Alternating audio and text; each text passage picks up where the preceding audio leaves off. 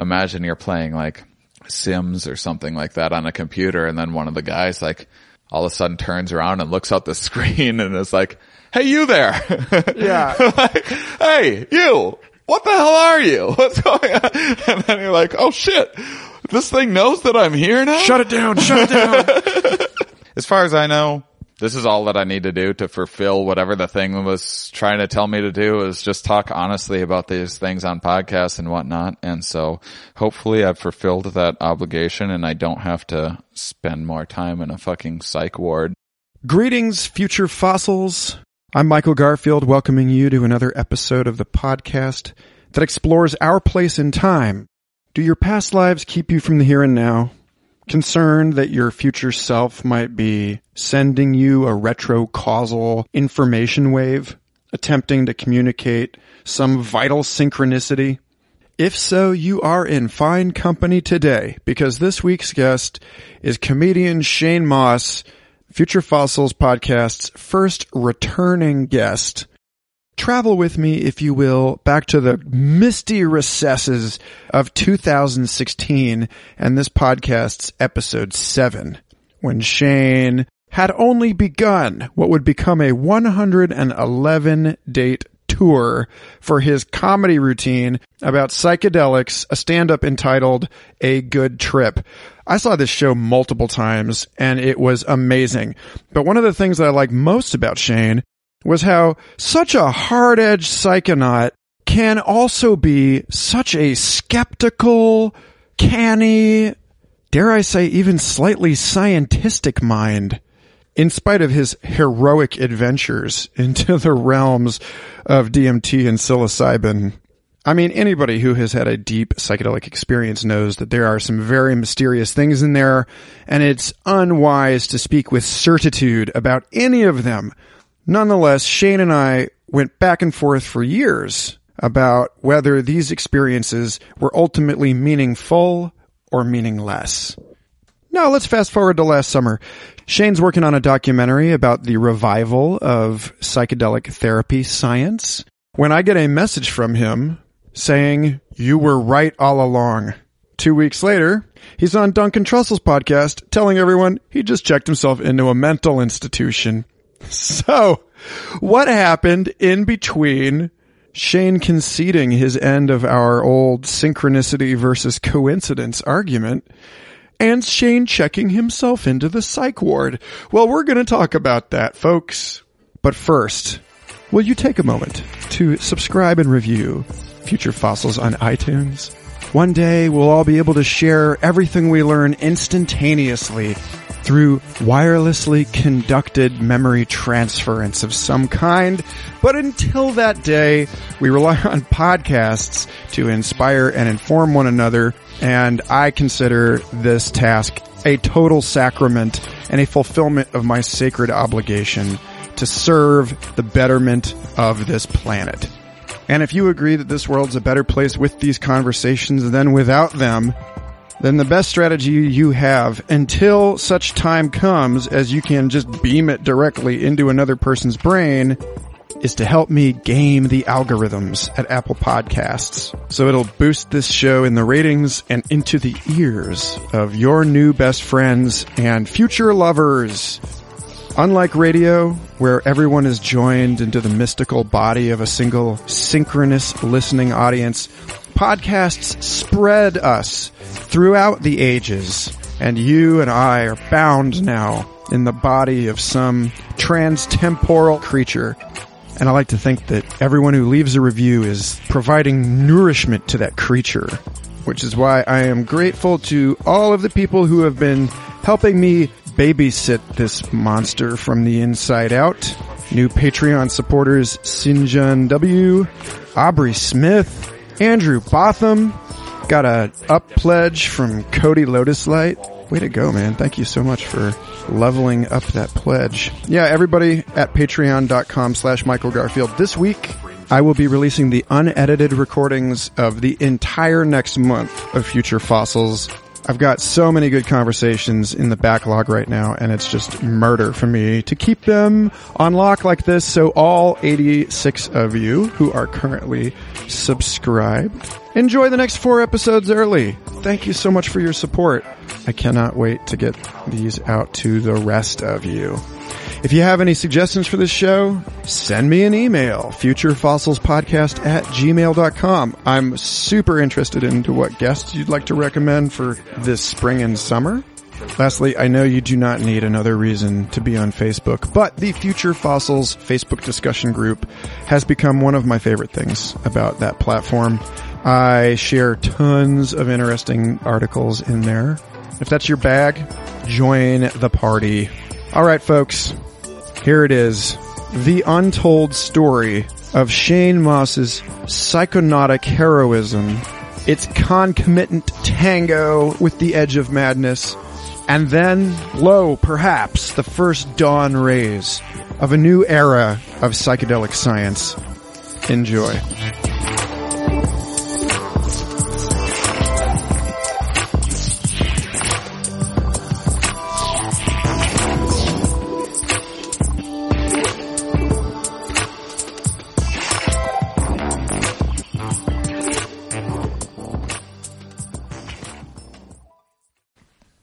Right on. Hey, Shane. So glad to have you back on Future Fossils. Yeah, I'm excited to be back. You're actually my first repeat guest. If Ooh, you can believe that. All right. Yeah, I've got a couple others lined up, but this is you have a special place in my heart and on my show. Oh, mine as well, in my heart and on my show. Aw. So let's see. We were just on your show. We were just talking about podcast, talking about the future of work and how being online is kind of like being crazy. And I don't know, like where do you want to pick that up? Well, if you're guiding me toward my, I had an episode this summer where I completely lost my mind. And we can talk about that, and you actually might be someone that might have some insights into some of the ideas that I had. I'm having trouble teasing apart what was like a good idea, what was just like very imaginative but off, and then what was like just completely delusional. I have like a sense of a few of them, but for the listeners, what had happened was I was kind of finishing this psychedelic comedy tour that I was on, and I was like 111 cities, and I started having I loved it so much that toward the end of it, I was thinking about what I was going to do next with my life, and nothing seemed as fun as the tour that I was on. And I think that triggered some of my initial panic. I don't know why. I'm like a really laid back person, and I don't know if it's just I'm getting older or what. I'm 37 now, and I had my first anxiety attack of my life. I haven't even had anxiety for more than like a couple minutes in my life before. I'm not familiar with the feeling at all. And then I started getting a little bit depressed, which I'm very familiar with, but it was a pretty mild depression. And I found out years ago that I can just gobble up some mushrooms, like 2-3 times a week for 1 or 2 weeks. And that will usually get rid of my depression, which will otherwise last for like 2 months or so. And so I did that, and that worked.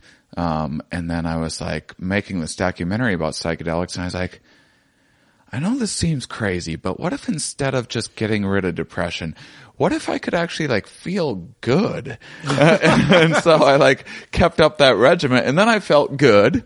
And then I was like, okay, this is I know I'm pushing it now, but what if I could feel great? And that's like, if you're feeling good in life, if you like wake up and you feel good, this is like something that that's taking me so many years this is why I've had issues with alcohol and everything else, because I can't just like have a buzz and be like, feel good. Like I can't ever just leave it at that. And so I didn't leave it that with psychedelics. I ended up taking shitloads of mushrooms.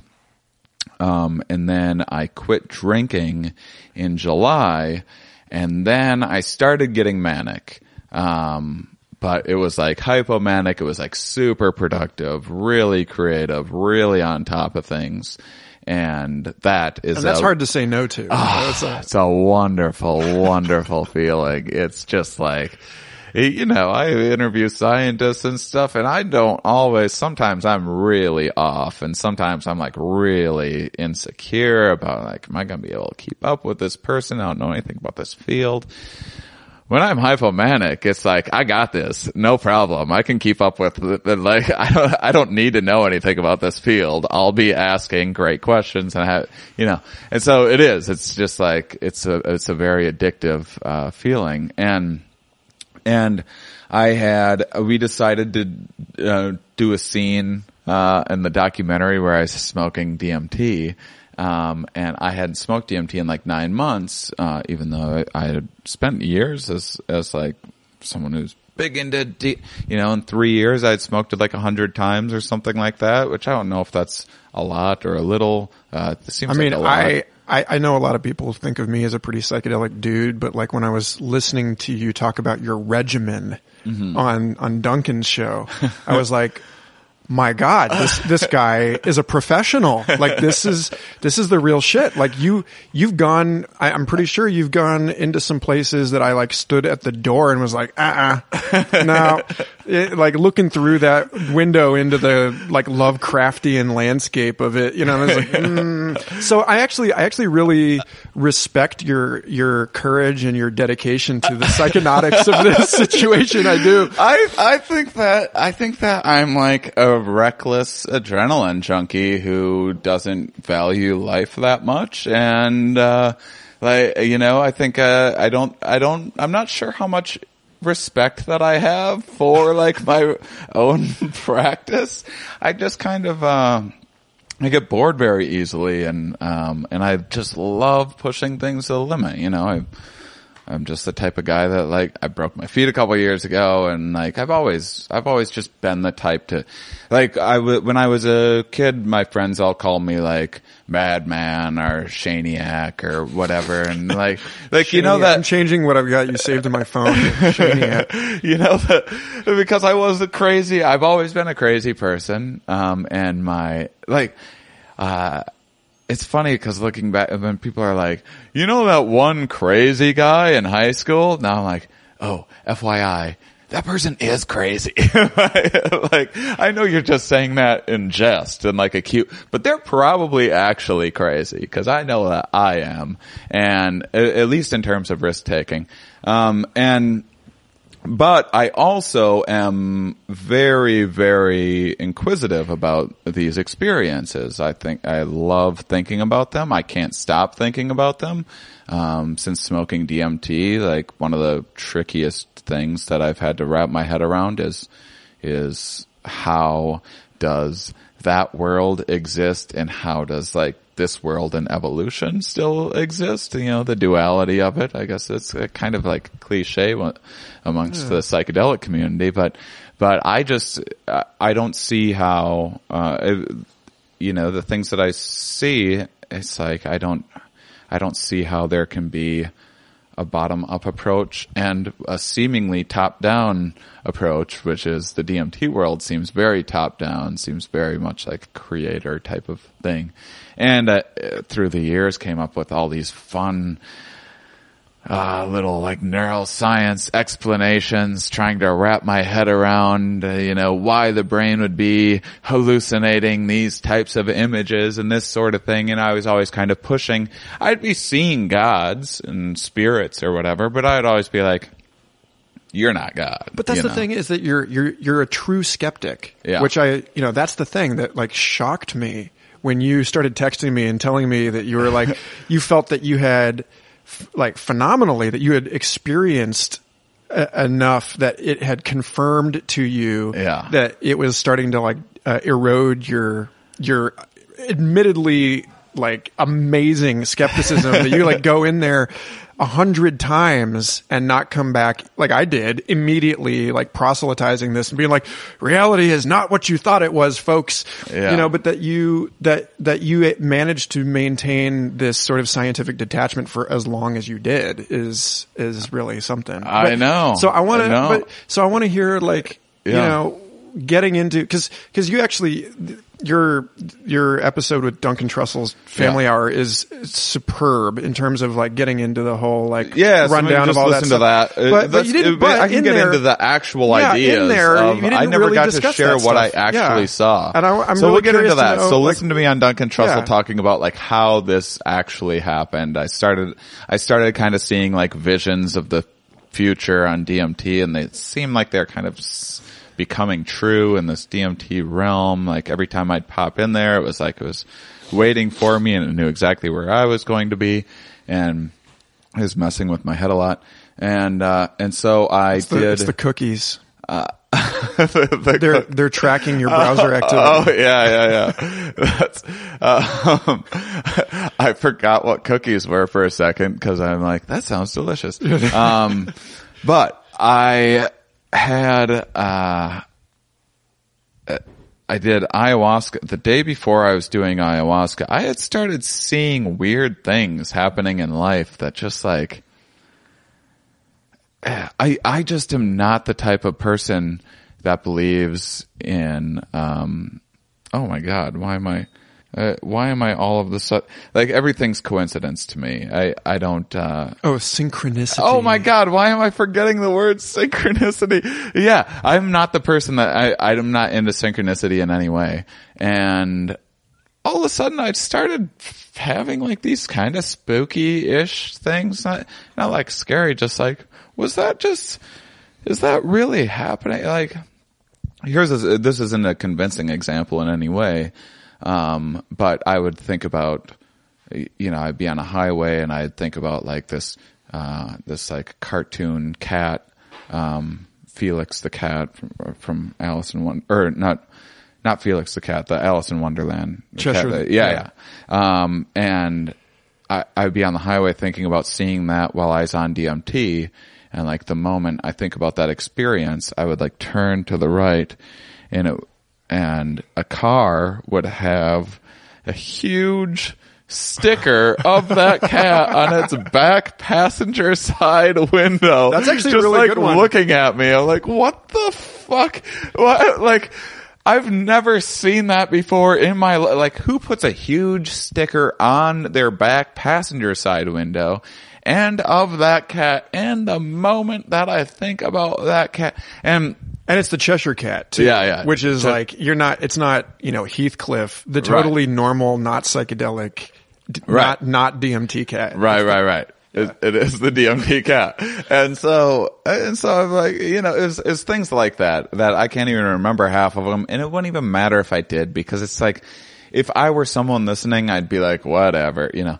And then, but the day of, I had DMT a few weeks, and I had this unexplained experience where this thing, I was filming for the documentary, and this thing was just like, I saw it controlling all of these different dimensions, and it popped in. It was like this controller or creator or guy, whatever, I don't know, whatever. Did you see its credentials? Did it flash a badge? No. Or did it just say, I am the controller, and you're like, sure. No, it was actually like so busy doing other things. It wasn't like it came to me and was like, Shane, you must deliver this message. It was like doing some weird filing or something, and was like, and I popped in there and it just kind of glanced over and was like, hey, explain this to people. Get out of here. Like, it was like so dismissive. And, but it was, and I was like on camera, and it was like it knew I was going to be on camera, and I was having a tough time wrapping my head around this. And then the day before I was doing ayahuasca, I was thinking about what my intentions, would be. And and I was outside eating lunch, and I'm not even like the type of person that's like super serious about setting their intentions and all of that. I don't like expectations. Well, you're setting yourself up for the trickster when you do too. It's like, I'm going to have this kind of mushroom trip. Oh, really? Yeah, I know, I know. But I was thinking about it. I was on the phone with the U.S. Fish and Wildlife Service, some person that was lining up guests for me. And there was someone just started setting up, this is in Boulder, Colorado. These people started setting up this whole thing with all these Jesus signs and whatnot. And then they just start screaming about how everyone's going to hell and all this blah, blah, blah. And it's so loud I can't even finish this phone conversation.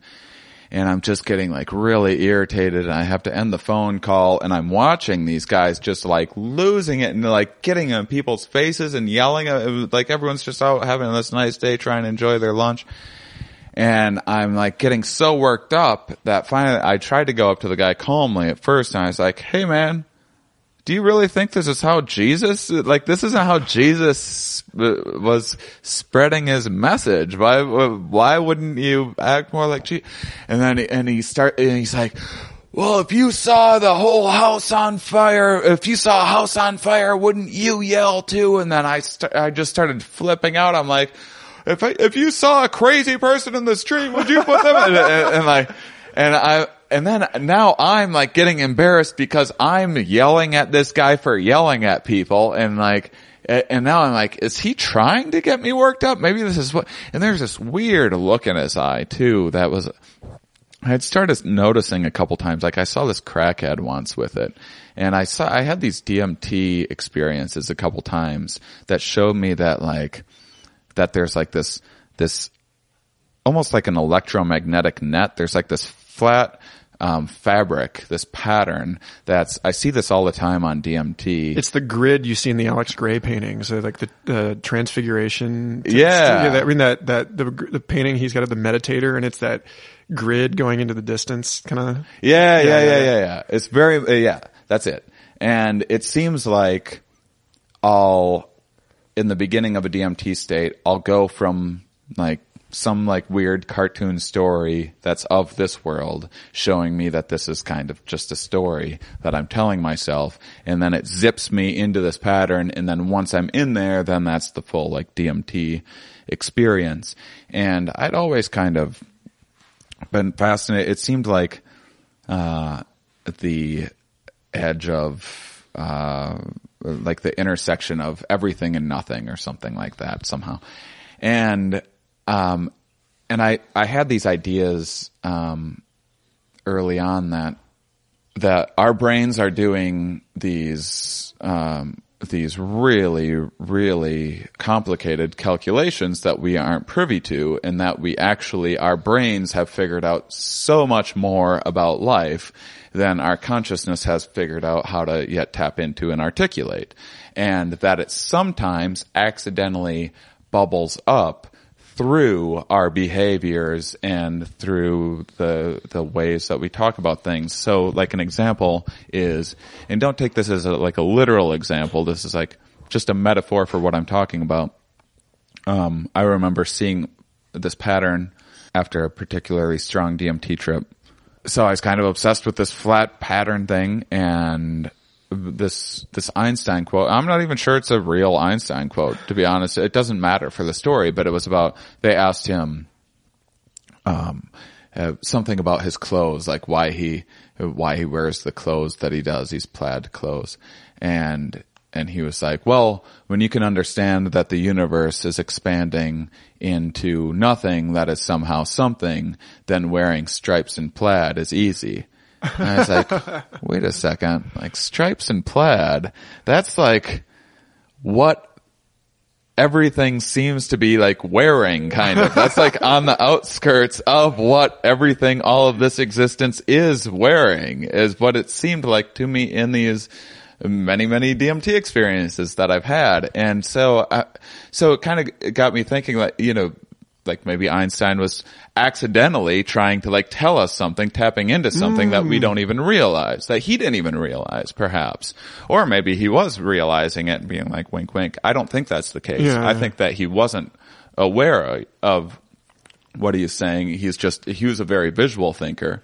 And I think that you can tap into these worlds on the natch that are like when Elon Musk goes on and on about simulation theory. I sometimes think like, well, it's certainly not crazy to believe that we're living in a simulation in any way, but I also do wonder if you're just like naturally a deep thinker and your brain's constantly running simulations, if you get down to a certain level where just everything does seem like simulations because you are looking at simulations on this level, and then you kind of perceive this exterior reality in that way. Well, we tend to transpose the most sophisticated technology onto our metaphor for the whole world, you know? So it's like 1700s, and we think of the whole universe as an exquisitely crafted watch, you know, like a mechanical watch. And now we talk about, you know, the human body being a computer that we're programming with drugs. And it's like, it's just, you know,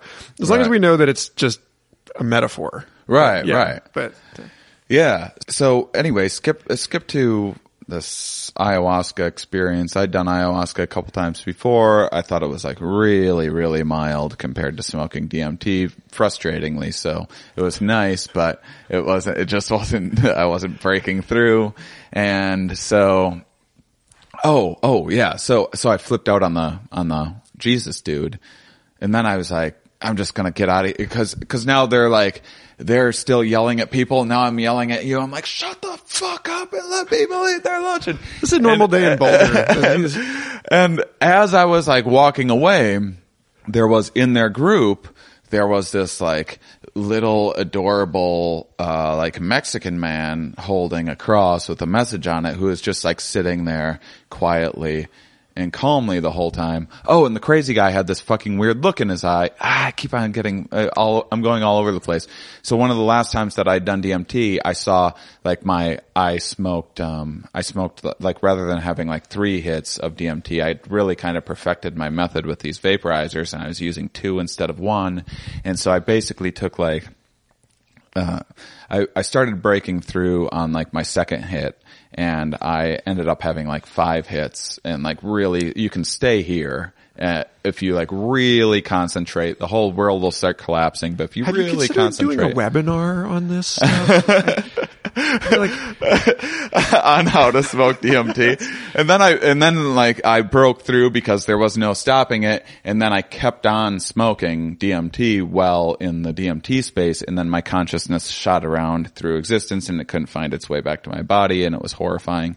And at the end, it just like caught me. And there was like this weird, like, it was like this cool, like black, like rapper dude in there. It was just like, I got you, man. Shit. You think I don't got you? I got you. And then it showed me that like this net will like grab when someone's at their lowest moment, when they've completely lost their mind. There's this thing that can sometimes catch you. And that's why people that, you know, have getting off drugs or what, I have this experience where I saw God and then I realized I had to quit. And I'm like, I think that's what they're seeing, is this weird electromagnetic force thing that's just all metaphor for what the fuck. I don't know what the hell I'm talking about, but something very powerful. You're saying we're bumper bowling here? The simulated universe is like the training universe. You can't fall all the way through. Yeah, I think I've come close to ripping through a few times. And so I don't know. I don't know what it is. Maybe when it's just when people are at their worst, or when they're feeling their most hopeless. I have no fucking clue. That was the last experience I had while I quit doing DMT for a while. But since that time, like I saw this like spark in the best way to put it, you know that, have you ever like seen ask your girlfriends in the other room. I don't mean to like make things uncomfortable, but once in a while, like once a year, after a show, I'll see, and this isn't anyone that I'm interested in or anything else, a girl will come up to me and there'll be just like this weird thing in like a girl's eye. It's got nothing to do with, the rest of her might not even be like particularly my type or anything, but just this weird spark in her eye that I'm like, what the fuck is that? It's like, dare I say a soul, you know, like the thing that I don't believe in at all, but there's just something in there that's strange.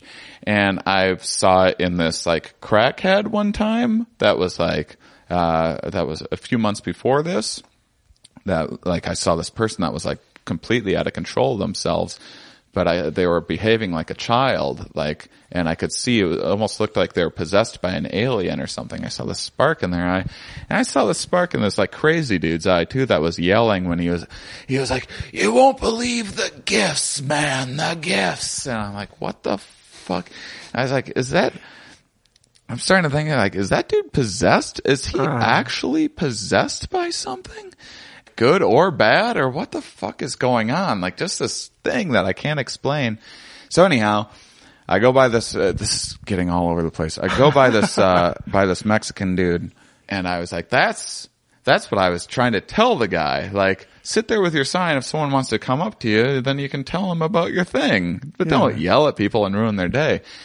And then I was kind of looking at myself, and I was like, yeah, I do this too. I fucking yell at people online about my dumb opinions, and I was thinking like, maybe I could stand to be more Jesus-like, you know, and like practice what I preach a little more. And so I set this intention of trying to find new ways to be calm and confident, because I also have some self-esteem issues.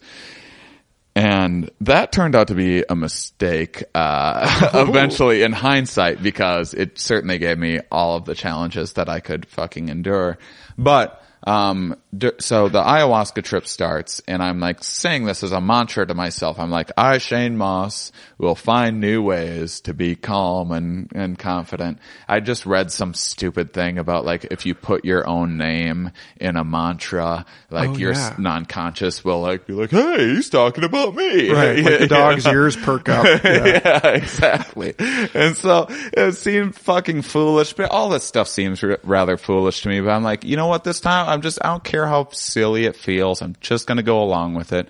I had a full cup of ayahuasca, and then an hour went by, and you know, it's really kicking in. And then I had a second cup, and it didn't seem like anyone else did. I think it was like a fair amount, and who knows how strong the brew is. Mm-hmm. Every shaman's always like, oh, this is a really strong brew. Just like every you feel good. You could feel great.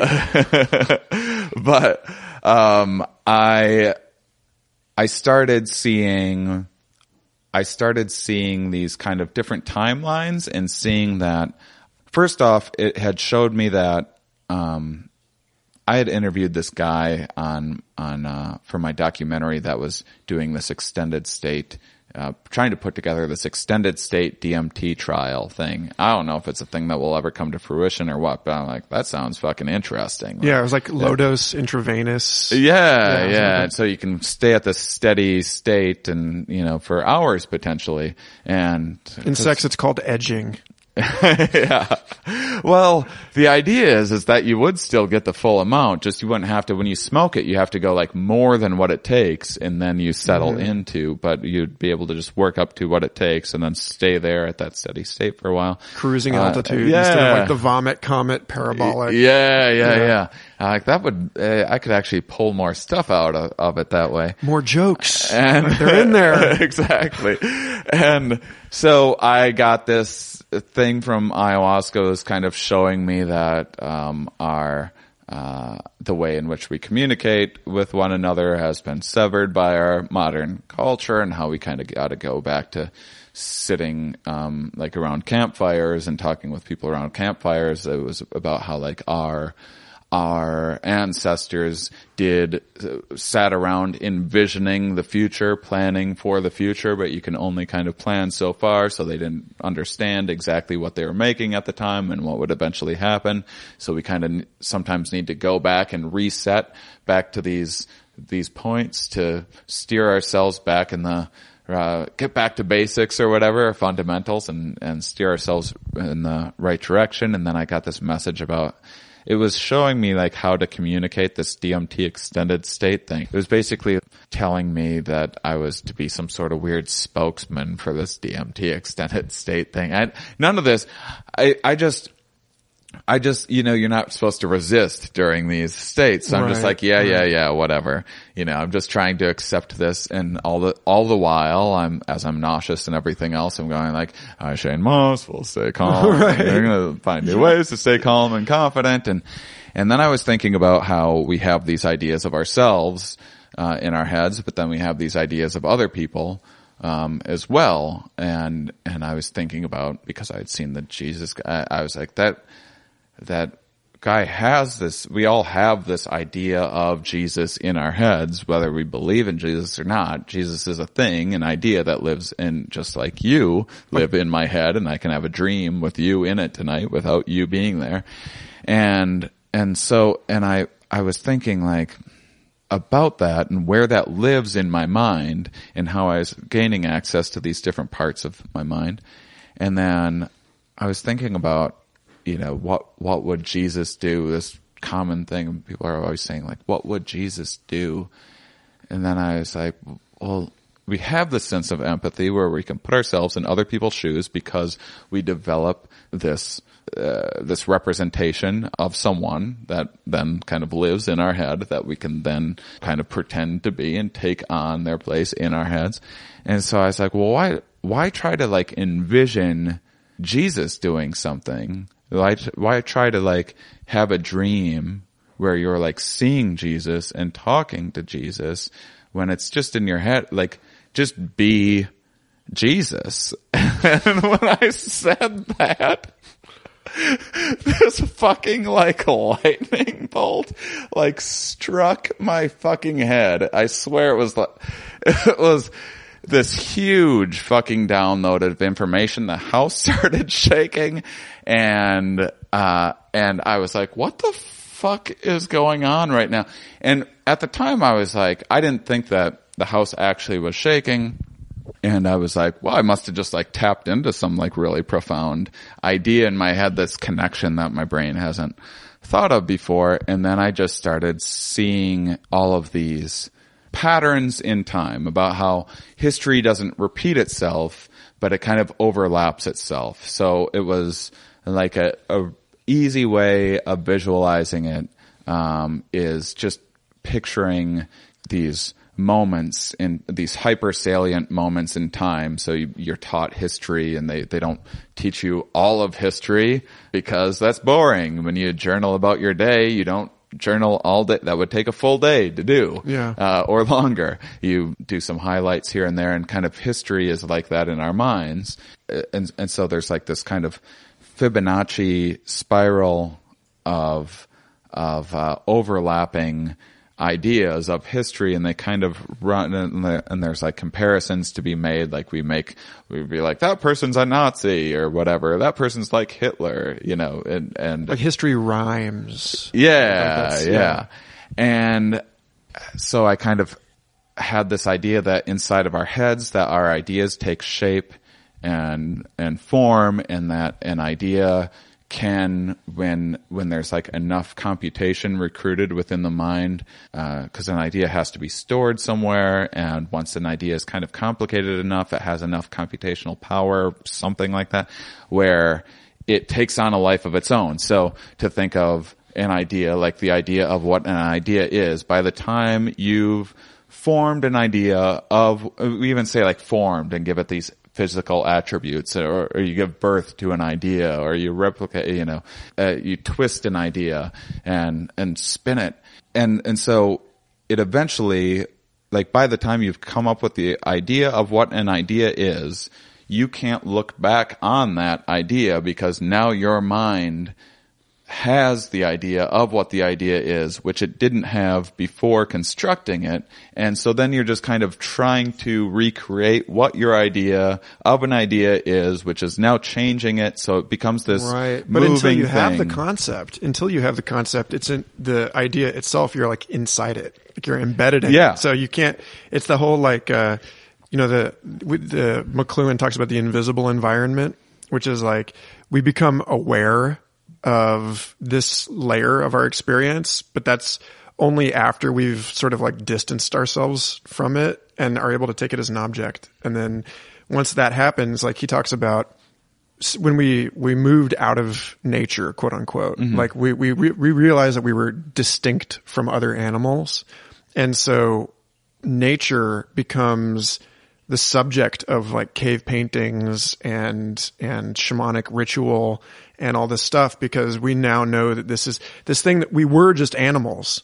And now that part of us is like the content of our media. And we're seeing the same kind of thing happen like in a new layer now, where like our own humanity is becoming the thing that we're sort of like dissociating from. Yeah. Anyway, so yeah. No, yeah, that's exactly, that's a really good way of putting it. And so it was very much about these layers, about how there's this multiverse within our heads, and then we live within this, multiverse. And it seemed like this flat, fabric and pattern was this, kind of computation. It's this, I had many times on DMT, I got this sense of what it was trying to show me was that this flat fabric and pattern didn't really know why it existed. It just like kind of sprang into existence, and it eventually just like thinks, it eventually just bumps into a new set of laws and like a new set of physical laws. And then when it does that, a new universe springs up. And then everything that happens within that universe gets pulled back into this fabric, this pattern of everything that is possible as it's happening. Like I had a DMT trip one time where, I was like walking down the street with my girlfriend, and it was showing me that as we live our life, as we have these experiences, it takes that information, and we had gone to a glass blowing museum recently, so it used this as a metaphor, and it blew that information of that experience into the tube, which then expanded that ball of glass at the end. So this kind of every experience that happens, every movement of any rock, every thought that we have, any of that is just a new possibility that happens that expands this weird fabric of what is possible. And so that's expanding out of its control. So this thing that is expanding, that's like this realm of possibilities, has consciousness, but it knows that it has to be everything that there is, and it can't stop it. And then it felt like it would like feel bad about it sometimes, that it was like, sorry, because I know there's like shitty things and suffering and whatnot, but it's just, it is what it is. This is everything. But this time on ayahuasca, I got the sense that this thing was like patterning, like this fabric or God or whatever was going through a parallel layer of development that everything goes through. So you have a life cycle, which is similar to a species having, a species can have a similar life cycle, like maybe humanity is in its infancy right now. Maybe it's a shitty teenager right now. And God in that, like, one of the things while I was having was, I was thinking about how, like, if you put a 4-year-old or like a really like shitty bratty 4-year-old in a suit and told them that they're in charge of the world, they would behave just like Donald Trump. Like they would sound exactly like him. They would drink water with 2 hands. All that. And so it was this like layered experience that we're learning and becoming more conscious of things as this thing that happened to create the universe also is, and it's becoming, so it's there, this is one of like an infinite number of other universes, so it's not really paying and keeping up with a whole lot of what's going on in any of them, but once in a while, like like imagine you're playing like Sims or something like that on a computer, and then one of the guys like all of a sudden turns around and looks out the screen and is like, "Hey, you there?" Yeah. Like, "Hey, you, what the hell are you? What's going on?" And then you're like, "Oh shit, this thing knows that I'm here now? Shut it down. And it was like a little bit like that, but it was also that because it had to experience everything, it was like I got this message that, like, say this were a simulation. In a simulation, you start by playing the heroes first because they're the fun ones to play, and then after a while you play like the other characters, like the peasants or the person that you harmed in the last game, the guy that you hit over the head with the bottle. Then you have to be the guy that gets their head hit in by the bottle in the next, and then you get empathy from that, because before that you didn't really recognize how much pain that was until you experienced it. And so this thing that created this universe, that was getting information from this universe, was learning and experiencing this empathy for these things that it like didn't really like. It's just like, it just created like the pattern, like the laws of physics that just like put it out there, see what happens, and then things get more and more complicated and start organizing themselves. And then it was like, oh shit, what did I make? And then it was like it was trying to help just nudge things a little bit here and there, because there is a tremendous amount of so what you want to pay the most attention to is, once these things kind of develop their own ways of creating things and processing power. So we have this, humans have a pretty significant amount of processing power compared to anything else in our known galaxy at the moment. And so, and I'm sure there's other aliens with more processing power than we have, but that happens to be more useful because we can create more diversity faster and create and add to this like realm of possibilities faster, or whatever it might be. It's like none of this sounds crazy yet. What's that? None of this sounds particularly crazy. This is during the ayahuasca trip. Yeah. And I don't think anything was crazy about my ayahuasca trip. It wasn't until afterwards that I kind of went crazy. Cause this all sounds fairly like, I want to say like almost like Vedanta-esque. This sounds like Eastern mystic view of the universe as a play of entering all possible outcomes, like all perspectives. Yeah. And that, and I mean, it's possible that I'm like influenced by those things that I've never read and am very skeptical of. Right. Yeah. But I also think that it's kind of, well, they were stone cold tripping too. Let's be, they're looking through the same microscope. It's like a similar methodology. That's what's exciting to me about this stuff, is because I intentionally don't study psychedelics. I don't read about psychedelic research. I like to experience it on my own and come up with my own ideas. And that's why it's really strange when I put them out there, and then people are like, oh yeah, this other person that was tripping, like I'm like, oh, well, I wasn't influenced by that idea, but I also but I had that same experience. And I mean, a lot of this stuff gets pretty far away from the scientific method, there's only so much that you're able to test where that is like the closest thing you can do is be the sterile test tube. Well, I mean, as far as like, when I went to school under Sean Hargens at John F. Kennedy University, and Sean had developed this, what he called integral multi-methodological pluralism, where he's like, basically like we go from, and we talked about this a little bit on your show, the first time I was on your show, you go from sort of like rules, that like kind of concrete thinking, to ideologies. You have like a whole value system.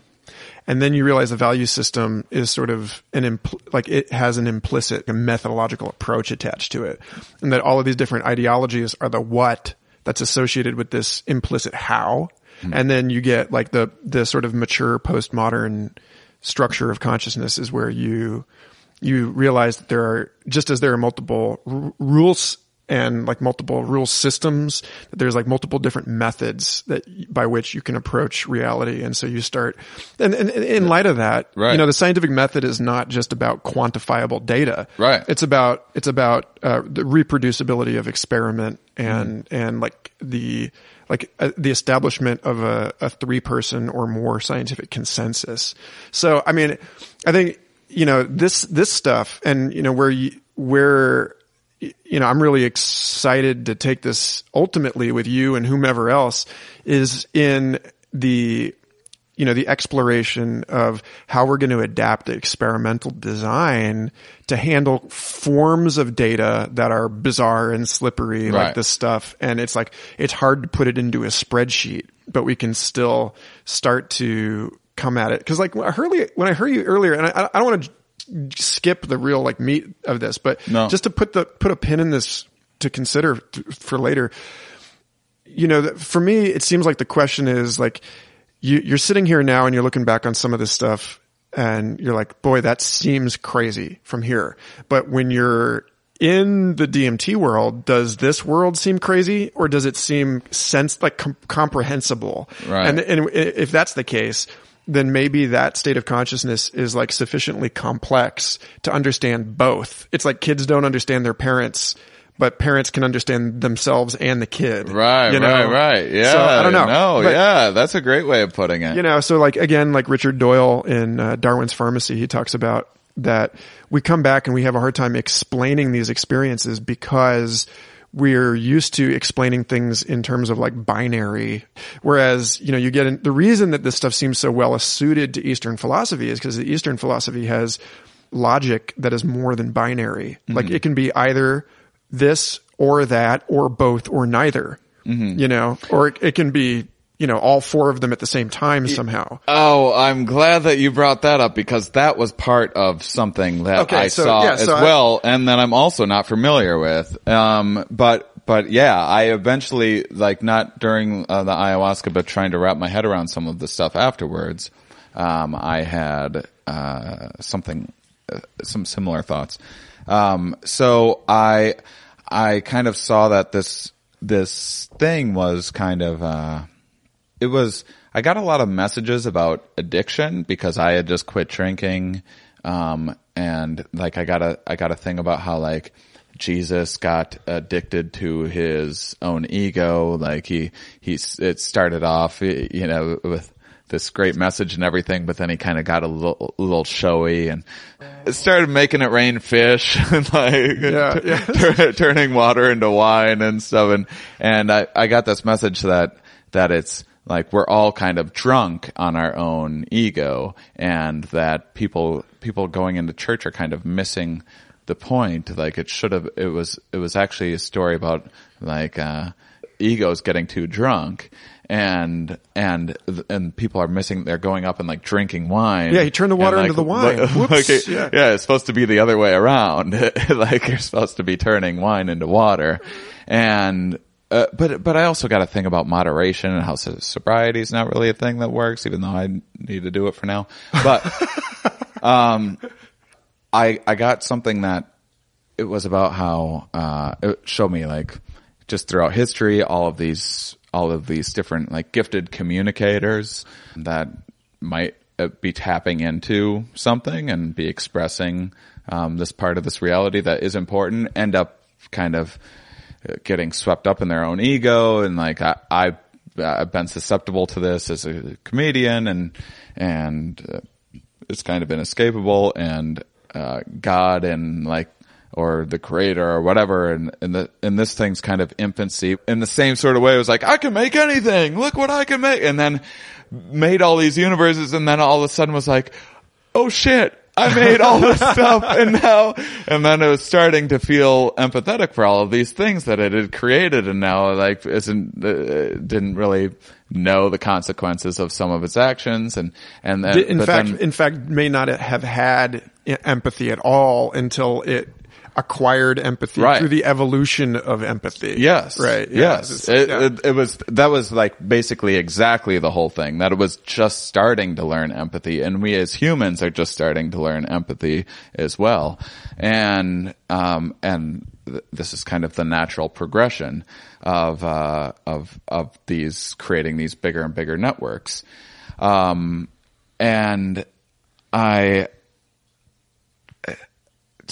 toward the end, there was, hold on.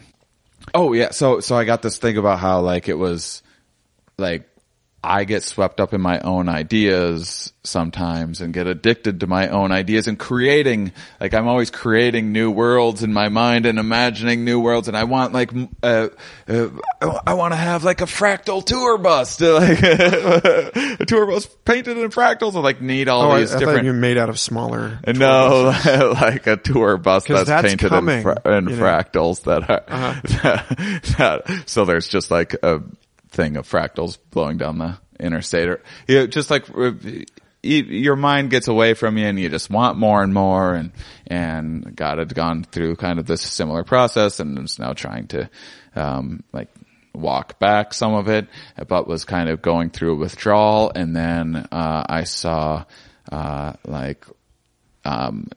withdrawal from creating these things for, it was like it was playing a video game. It was like, this is somehow part of this, this like chaos calculator or something like that, or this quantum calculator. It's like, but you make these arbitrary physical laws and then like hit equals, and then this huge universe just pops out, and that's doing the computation of figuring out this formula. And this creator thing's just like looking at the end result and didn't really understand the suffering that was involved in putting together that computation. And much like we're becoming more and more aware of some of the things that we do to animals when we're studying animals. And so it was trying to walk back some of this, but then it was suffering from withdrawal. And then I saw at one point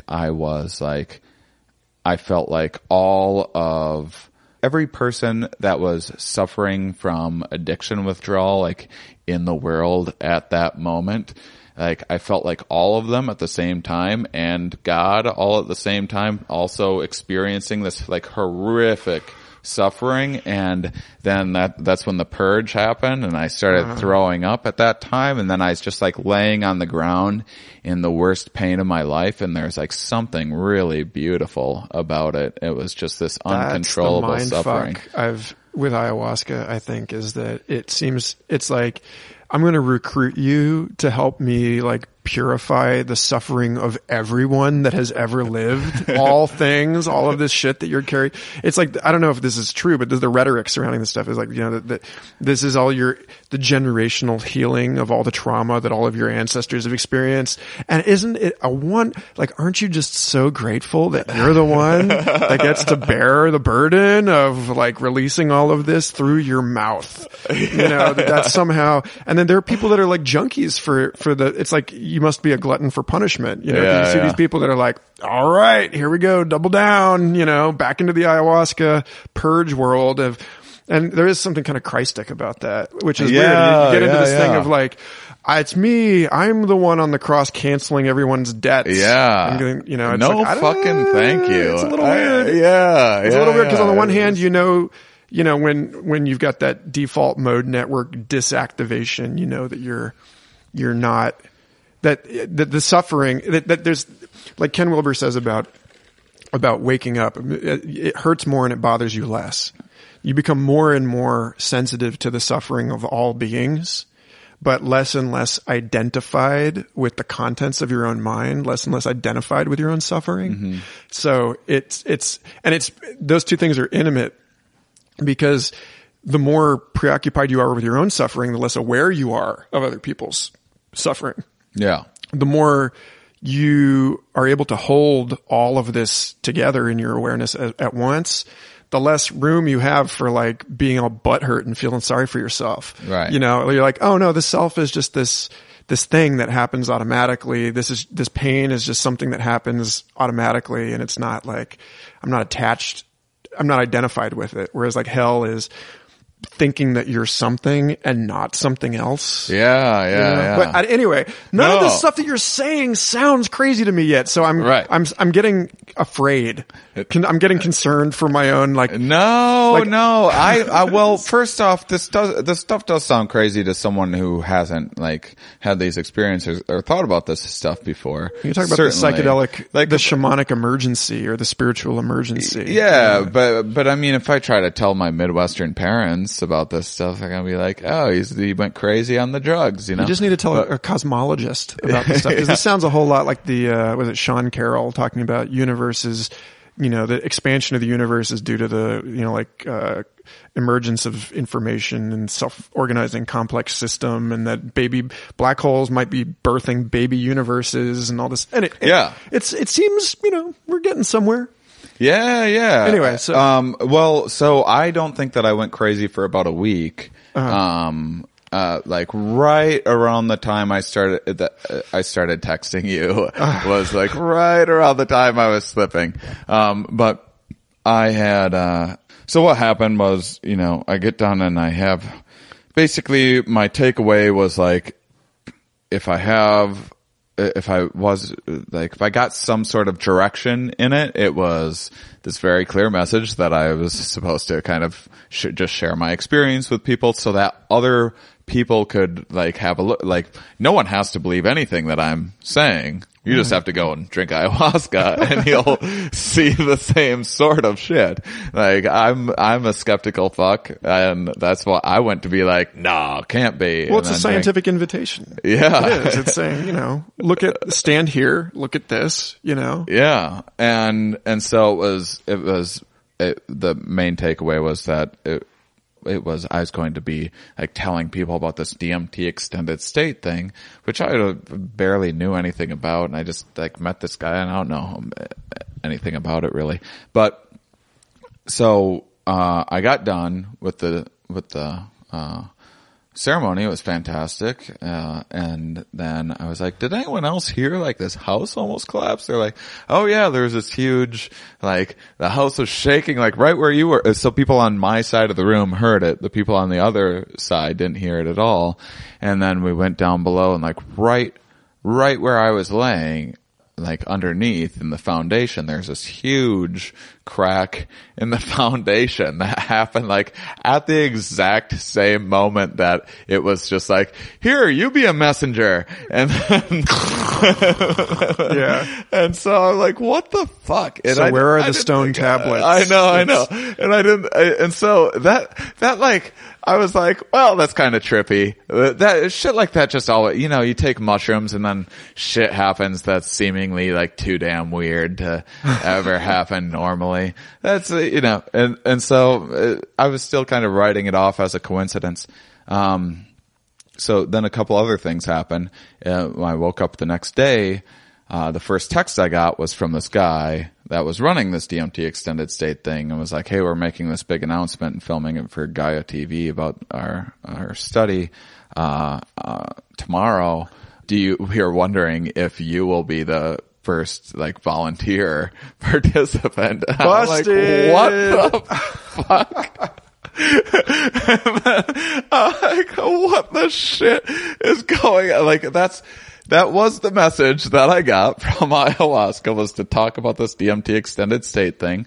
And then I got home and I had sent this guy, I can't say his name, but the scientist that I who, he sometimes also annoys me, and he's kind of controversial on purpose.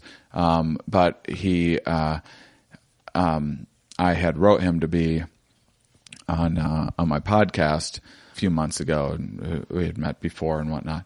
And he never wrote back, and I was I wasn't sure that we got along that well and whatnot. Because he was a wrestler in college, and anyway. But I thought of his work, and he's really critical of the education system. He's in academia and really, really critical of academia.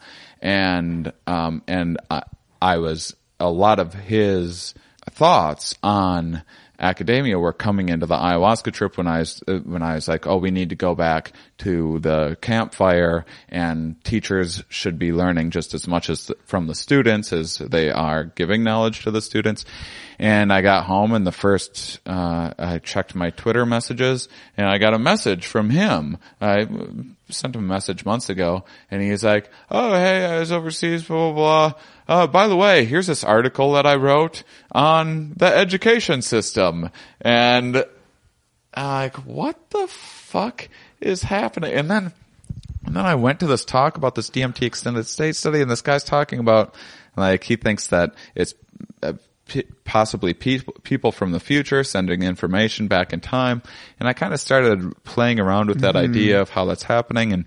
And I started seeing, like how we take these ideas of history. So it was much in the same way that our brain can skip around through time. And it's just a matter of putting ourselves in these different places of observing, like we can choose to think about the past or the future at any time that we want. I'm like, oh, but the universe should be able to, I wonder if the universe can just do the exact same thing in some way. It's like tailoring a suit. It's like, gotta cut a little over here. Yeah. 1400 AD. I've got to tweak that there. 2500 AD over there. Yeah. Well, cause that, like, I had Carrie Welch on the show. Carrie Welch is a philosopher of time. And she was talking about how she thinks that what we call determinism is the influence of the past operating on this moment, and that what we call free will is actually also deterministic, but it's the influence of the future operating on this moment. And so we can see the causal influence in looking in one direction, and we can't see it in the other direction. Right. And that she thought also that, like, if you take that every moment is actually happening at once, quote unquote, that, like, our whole experience of linear time is of a series of moments that coexist in, like, hyperspace. They're all simultaneous in the nth dimension.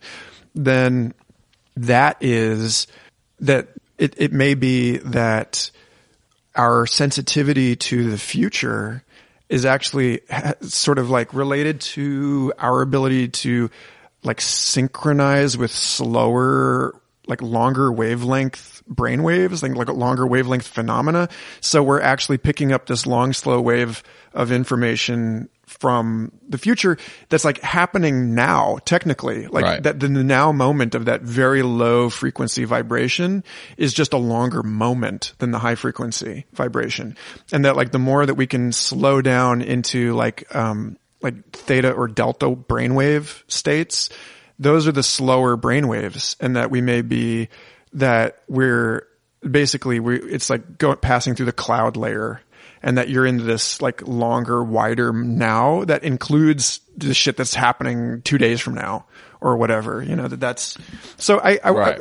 I wonder about that, because, like, when you get into those spaces through meditation or psychedelics or whatever, it would seem that, well, first of all, we know that you're activating those longer, slower brainwaves, and then second of all, we know that there's, like, the Princeton Engineering Anomalies Research Lab did all this stuff on massively redundant, like, over 27 years metastatistical analysis of all of these studies that they did. And they found that they were able to demonstrate that the outcome of intention on, or rather the influence of intention on the outcome of random events was the same whether those events happened in the past or the future.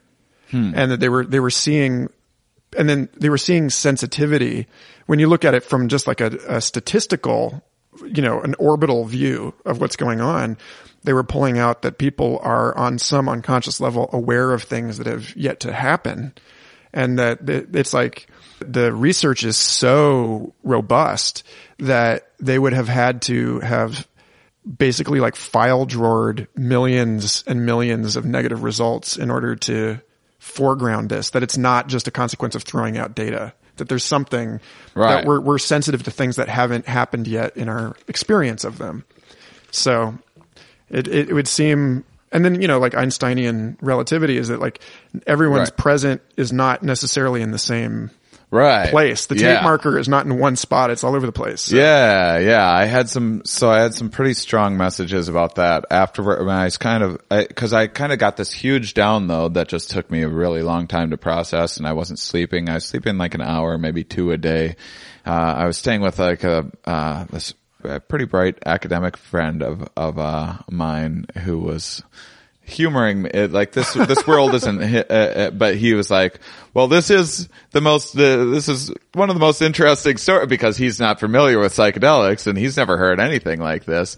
And he's like a little bit skeptical and everything, but he's like, I was kind of coming up with ideas about simulation theory and all this, and he was humoring me, but then he'd be like, I'm exhausted, I'm going to bed, and then he'd wake up at 5:30 in the morning. I'd be like, I'm glad you're up. Look, I have these, and I was kind of trying to capture how ideas take shape and form, and I was kind of using the yin and yang as a nice visual metaphor of a snapshot of an idea, and I was kind of looking at the curve of it and I'm like, but nothing's black and white, and if there's a yin and a yang, there must also be a yang and a yin, and so there must be an opposite to that as well. And then I was thinking about how we spin ideas all of the time, and so maybe that's just a snapshot of an idea that's actually that is not static, but it's dynamic and it's moving and it's spinning. And so what looks like black and white and might be in a steady state is actually this fluid moving, and that's why everything's appears gray. And then it also, like that curve, when you flip it around, looks like the DNA sequence or infinity symbol. And so the yin yang is a shadow of a double toroid, right? Yeah, like that whole thing, it's the counter rotating hemisphere kind of flow that it's just everything is expanding and contracting at the same time. Yeah. Depending on where you're standing on the object. Right. Yeah. And so then I was picturing myself on different parts of the object, and then I was kind of looking at the middle as the present, and then over here is the future and the past, or one side the future, the other side the past. And then I was thinking about how if you shaved or if you showed someone pictures of something moving, like if I wave my arm in the air and you take 10 different pictures of me waving my arm in the air, mix them all up and give them to somebody, they'll be able to put them in order and be like, here's the order in which this one came after this one, after this one, after this one, but they wouldn't know the direction they wouldn't know where the start of the picture was and where the finish was unless there was a timestamp. And so, unless you're like, this was picture 1, this was picture 2, or somewhere within there 2 pictures had been stamped, and then I was playing around with how we observe time and how we make sense of time and how our brain puts these timestamps on our past memories. And then I kind of was picturing myself in the middle of this yin and yang, and I was like, well, if we're like looking forward and then we're looking backward, well, who's to say that that's the start or the beginning of anything? Like, why are we presuming that that is the flow of anything? And I started thinking about how this movement generates much in the way like a current can turn a windmill, but if you looked at it in reverse, the windmill would be generating the current. And so I was just kind of playing around with looking at things from these different observer point of views, just coming up with like fine enough interesting philosophical ideas, and I was kind of excited about them and everything, still wrapping my head around this experience and like how these weird synchronistic things happened. And then after like a week of this and not sleeping, I went to a Roger Waters concert. I had this fan that got me tickets to see Roger Waters. I had like the best seats in the house and stuff. And that day, my girlfriend's now like really annoyed with me because I've been going on for a week about this stuff, and she's bored and of it, and she's like a little worried about me because I'm not sleeping. And that day I came up with this idea that if I were to go into this DMT extended state machine and be talking with people from the future, how would I prove that? And what if you could influence in that, if you're in the future, if you could then influence the past somehow? Like Interstellar. yeah, like maybe as soon as I go in there, like when I come out, someone would have like a message for me that I had sent that I wouldn't know going into it, that wouldn't make sense, but it would be like in an envelope and it would make sense once I opened it. And I would your future know it was self. from Yeah. me. Yeah, totally. And so I had that idea. Then I ate mushrooms because I was already committed to doing mushrooms with my friends and watching Roger Waters. I really wasn't in the state to do that. So I ate mushrooms and I went backstage, and this dude that hooked me up with the tickets like looks at the tickets and he's just like, hold on a second. And then he comes back with an envelope. I'm like, what the fuck? And then I open the envelope and it's a signed picture from Roger Waters, who's my favorite musician ever. And I'm like, wait, so did I already, like, in the future, if I'm already going to be the first person to do this, am I already sending myself messages showing me that I'm, like, heading the right direction? And I had, for days, I had started looking at music, like anyone, like Talking Heads, which I'm not normally into, and, all these kind of really, cerebral, like, weirdo, artists that, I started looking at the different layers within lyrics and how things can communicate. You can communicate a number of different messages. Some of them you don't even attend to sometimes. Sometimes a listener might be perceiving something different than what you intend it to be. It happens to me all the time as a stand-up. And I started thinking that I started like getting messages about time travel from like music in a way. And I started thinking about how this same idea that like this is like God learning to talk like through us. It's just trying to figure out this language as we're trying to figure out how to talk to it. And I like saw this Roger Waters, and I started losing it when I got the envelope because it was just getting to be like too fucking real for me, and I started getting really nervous. And I was out there, and I'm in like the best seats and on the side of the stage, and then like Roger comes over to this, he's like 10 or 15 feet from us. I'm like thinking about how I got these tickets for free from like someone that gave me I'm like, did I send that person back into the past to meet me? And like how I met someone asked me in my merch line what my favorite band was, and I was like, Pink Floyd. And then the next person in line was like, did you just say your favorite band is Pink Floyd? Well, I fly the inflatable pig for Roger Waters. Do you want free tickets? And then I'm like, wait, did all of that, what the fuck is happening? Did that actually like, is that just coincidence, or is this the thing with synchronicity? The thing that I've noticed, and I've heard other people notice about synchronicity, is that it's like self-reinforcing somehow. Yeah. And that there is this thing, like everyone believes that Burning Man is a synchronicity engine. Right? That like somehow something about Burning Man makes it so that if you declare that you want something, you're like 100 times more likely to get it at Burning Man than you are somewhere else. And so like this year at Burning Man, my friend was like, man, I would just love some olives. I would just love some olives out here. And I was like, well, that's just like Kalamata olives specifically. We had this whole conversation about, oh, I hate black olives, Kalamata olives. And then I went over to see another friend at her camp, and they were having a party at their camp. These two people had just gotten engaged, and they were working behind the bar. And at the bar, they were making martinis with these like Ziploc bags, like resealable store-bought bags of Kalamata olives in oil. And I was like, wow, that's strange. I was just having that conversation. And so I asked the guy behind the bar, I was like, hey, my friend just made this, it's her first year at Burning Man. I kind of want to blow her mind. You think I could take 2 of those olives? And he's like, here's the whole bag. Just hands me like from below the bar, a completely like the entire Ziploc, like desert proof olives in oil bag. And I'm just like, see there. And that kind of thing happens all the time. Yeah. Like I had even with like utterly weird shit. Yeah. I heard about somebody saying that they had like they wanted, it was bizarre. It was like a falafel sandwich or something. And then like the next thing that happened after that guy said that was,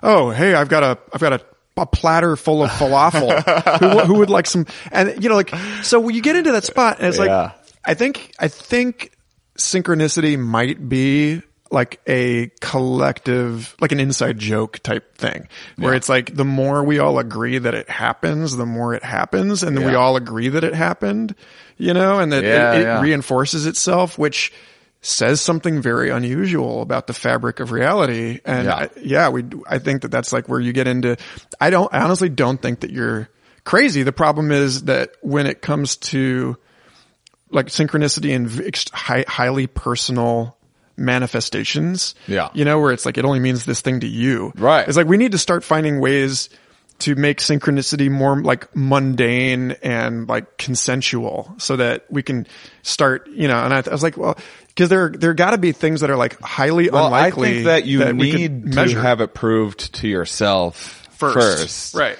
And I think it like kind of went out of its way to prove itself because it knew I was going to be a hard. Oh, you want some front tickets? Well, here you go. Here's some tickets. And the whole concert, if you saw his last tour, is they take a lot of their old songs and then just play them over like Donald Trump shit and like everything that's happening now. It's all about how like this music that they had written back then is layered and it's just as relevant now, and it's like the lyrics are just as relevant today and seemingly more so when it's as if they had the future in mind when they wrote it. And there's even animation of, there's like when the song Time popped up, I was already freaking out, and then the song Time popped up and it showed these clocks spinning around, much like the yin and the yang thing, and in a Fibonacci sequence, which is like the thing that I was showing my girlfriend, and I'm like, what?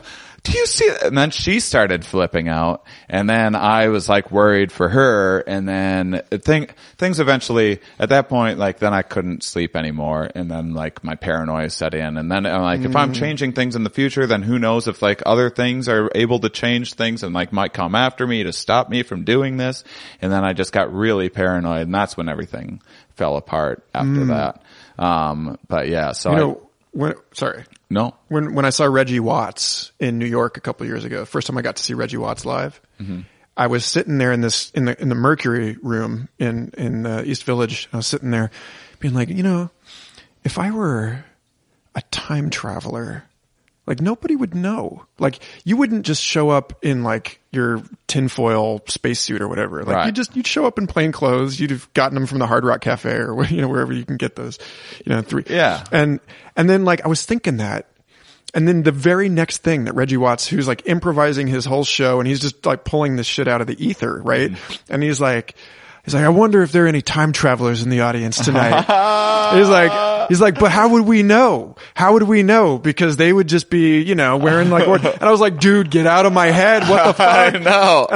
And so gotta just like, that stuff is real. Like what does it mean? I don't know. But like there is, like we're permeable to each other at the very least. And so I don't know, man. Yeah, no. Well, I mean, it did go crazy after that. That's all like the sane stuff that happened. That was like week 1, week 2 and 3. Then I started thinking that I could like, at one point I was like, well, if this is all this like collective consciousness thing, then, that like every idea that we have is, you know, these kind of most popular, like this collective conscious that is like kind of like Reddit, where these ideas that we're having the most kind of become the dominant ones. Like there's all of the ideas that have ever existed are in this pattern, but there's these dominant ones that we kind of tap into more and pay more attention to.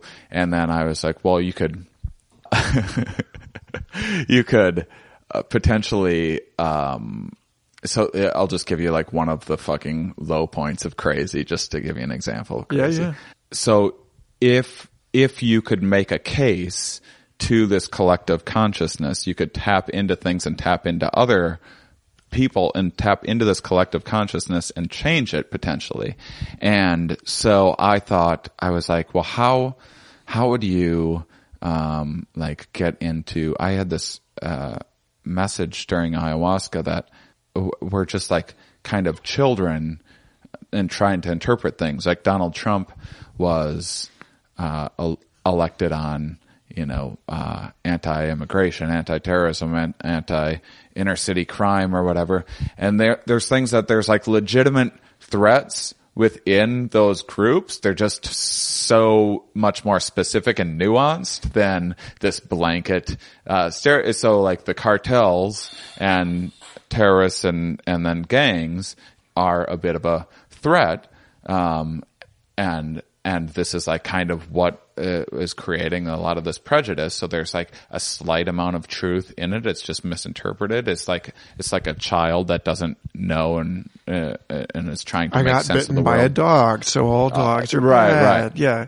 And so I was like, well, if you ended prohibition, you would be able to, you'd drain all of their resources. That's how they make all of their money, and you'd get rid of those. So that's something that would be in everyone's interest. So I was like trying to make this case and I was like, and Donald Trump doesn't give a fuck about anything but his own ego. And so if he were to like end prohibition, he would be a hero. He would be like, everyone would be like, holy shit, who knew that guy was gonna save the fucking world? Who would have guessed? But he did. And so I was like, if you could figure out a way to make this case, so I was like trying to navigate this collective conscience to get to like our government to convince them of that, because there's like these weird thought spirals and stuff, these weird like fractal like tunnels. I had things that were like, I had this portal that was opened up in my head, and like I was able to like manipulate my environment. Like shit was getting really strange. I was waking up in the middle of the night, like after like 30 minutes of sleep. That's about the most I could sleep. And I was jumping out of bed, and it was like my girlfriend thought I was possessed by an alien. Like I swear something was trying to fucking come through my body and possess me. Do you think you had the crazy look in your eye that you were seeing? Yeah, that's why I brought it up. Enthusiasm is the spirit, the God inside of you. Yeah. Olay. There's like Elizabeth Gilbert's whole TED talk about the genius and about it being the genie is like actually comes into you. And I know we're running close. You got to get to your show and do your stand up, but I want to get to a point where we can tie this up and you can feel good about. Oh no, I feel good about all of it. I just like, not the part when I thought that maybe I hacked into Donald Trump's mind and maybe trapped it in my mind. And then I thought there was like a part of him that I was like, oh, maybe I can hold it hostage. And then I thought like maybe I was holding some part of Donald Trump hostage in my head. And so then I took myself to the psych ward. I took like a fucking Ghostbusters containment thing. Like I turned myself in to be like, lock me away. I got him. Yeah. So that's when shit got real crazy. That was after not sleeping for like 2 or 3 weeks at that point.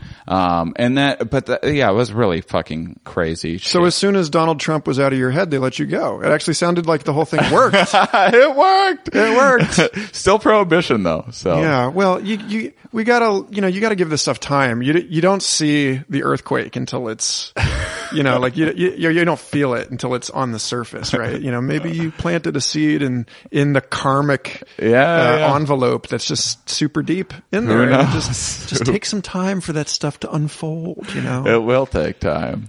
Yeah. Anyway, I'm pleased. I get more of your adventures in hyperspace. I think a big part of, I wish we would have had more time to talk. Yeah, well, I think we will, because, I think that like between this talk and the talk that you did with Duncan, I feel like we're starting to come around to this sense that there is, we're grasping at the very like contours of there being like a new, not a science of psychedelics, like, MAPS is doing, like let's give these people this and see if we can get them over their PTSD, but a truly psychedelic science where we can enter into these non-ordinary spaces and then, with other like credentialed professional investigators and like move into these spaces and make sense of them. I think so. Keep our heads on our shoulders and still, keep each other in check, hold each other accountable, interpret these things together in a way that makes more sense. Cause otherwise, it's easy to think you're going crazy. And if you don't have other other veteran psychonauts there with you, it's a whole lot easier because it's so bizarre to other people. Yeah. But I hear this stuff and I'm just like, shit, like when can we run the follow-up experiment? I know, me too. We need to reproduce this data. I know. I even after my experience, I'm like, I think I need to get back in there. Get like, as crazy as that is, as nervous as it makes me, I don't want to like go for 3 weeks without sleeping again. I don't think that I ever would again. I would take something to make Well, you just need the real thing is go in there with a team. Yeah. And if it's like spelunking, it's like you need a guy standing at the entrance to the cave, holding the rope, right. So that y'all like, and then they've got a radio. So you got, radio up and, we need the whole sequence of people to like Rosetta Stone this. So you've got, I actually know some people that do, they're attempting some scientific protocols with 5-MeO-DMT. And so they'll have one person who's only in a little bit. Yeah. And then they'll have another person that's in all the way. Yeah. And so you have a sequence of people and there's like a translator in the middle so that you can kind of negotiate.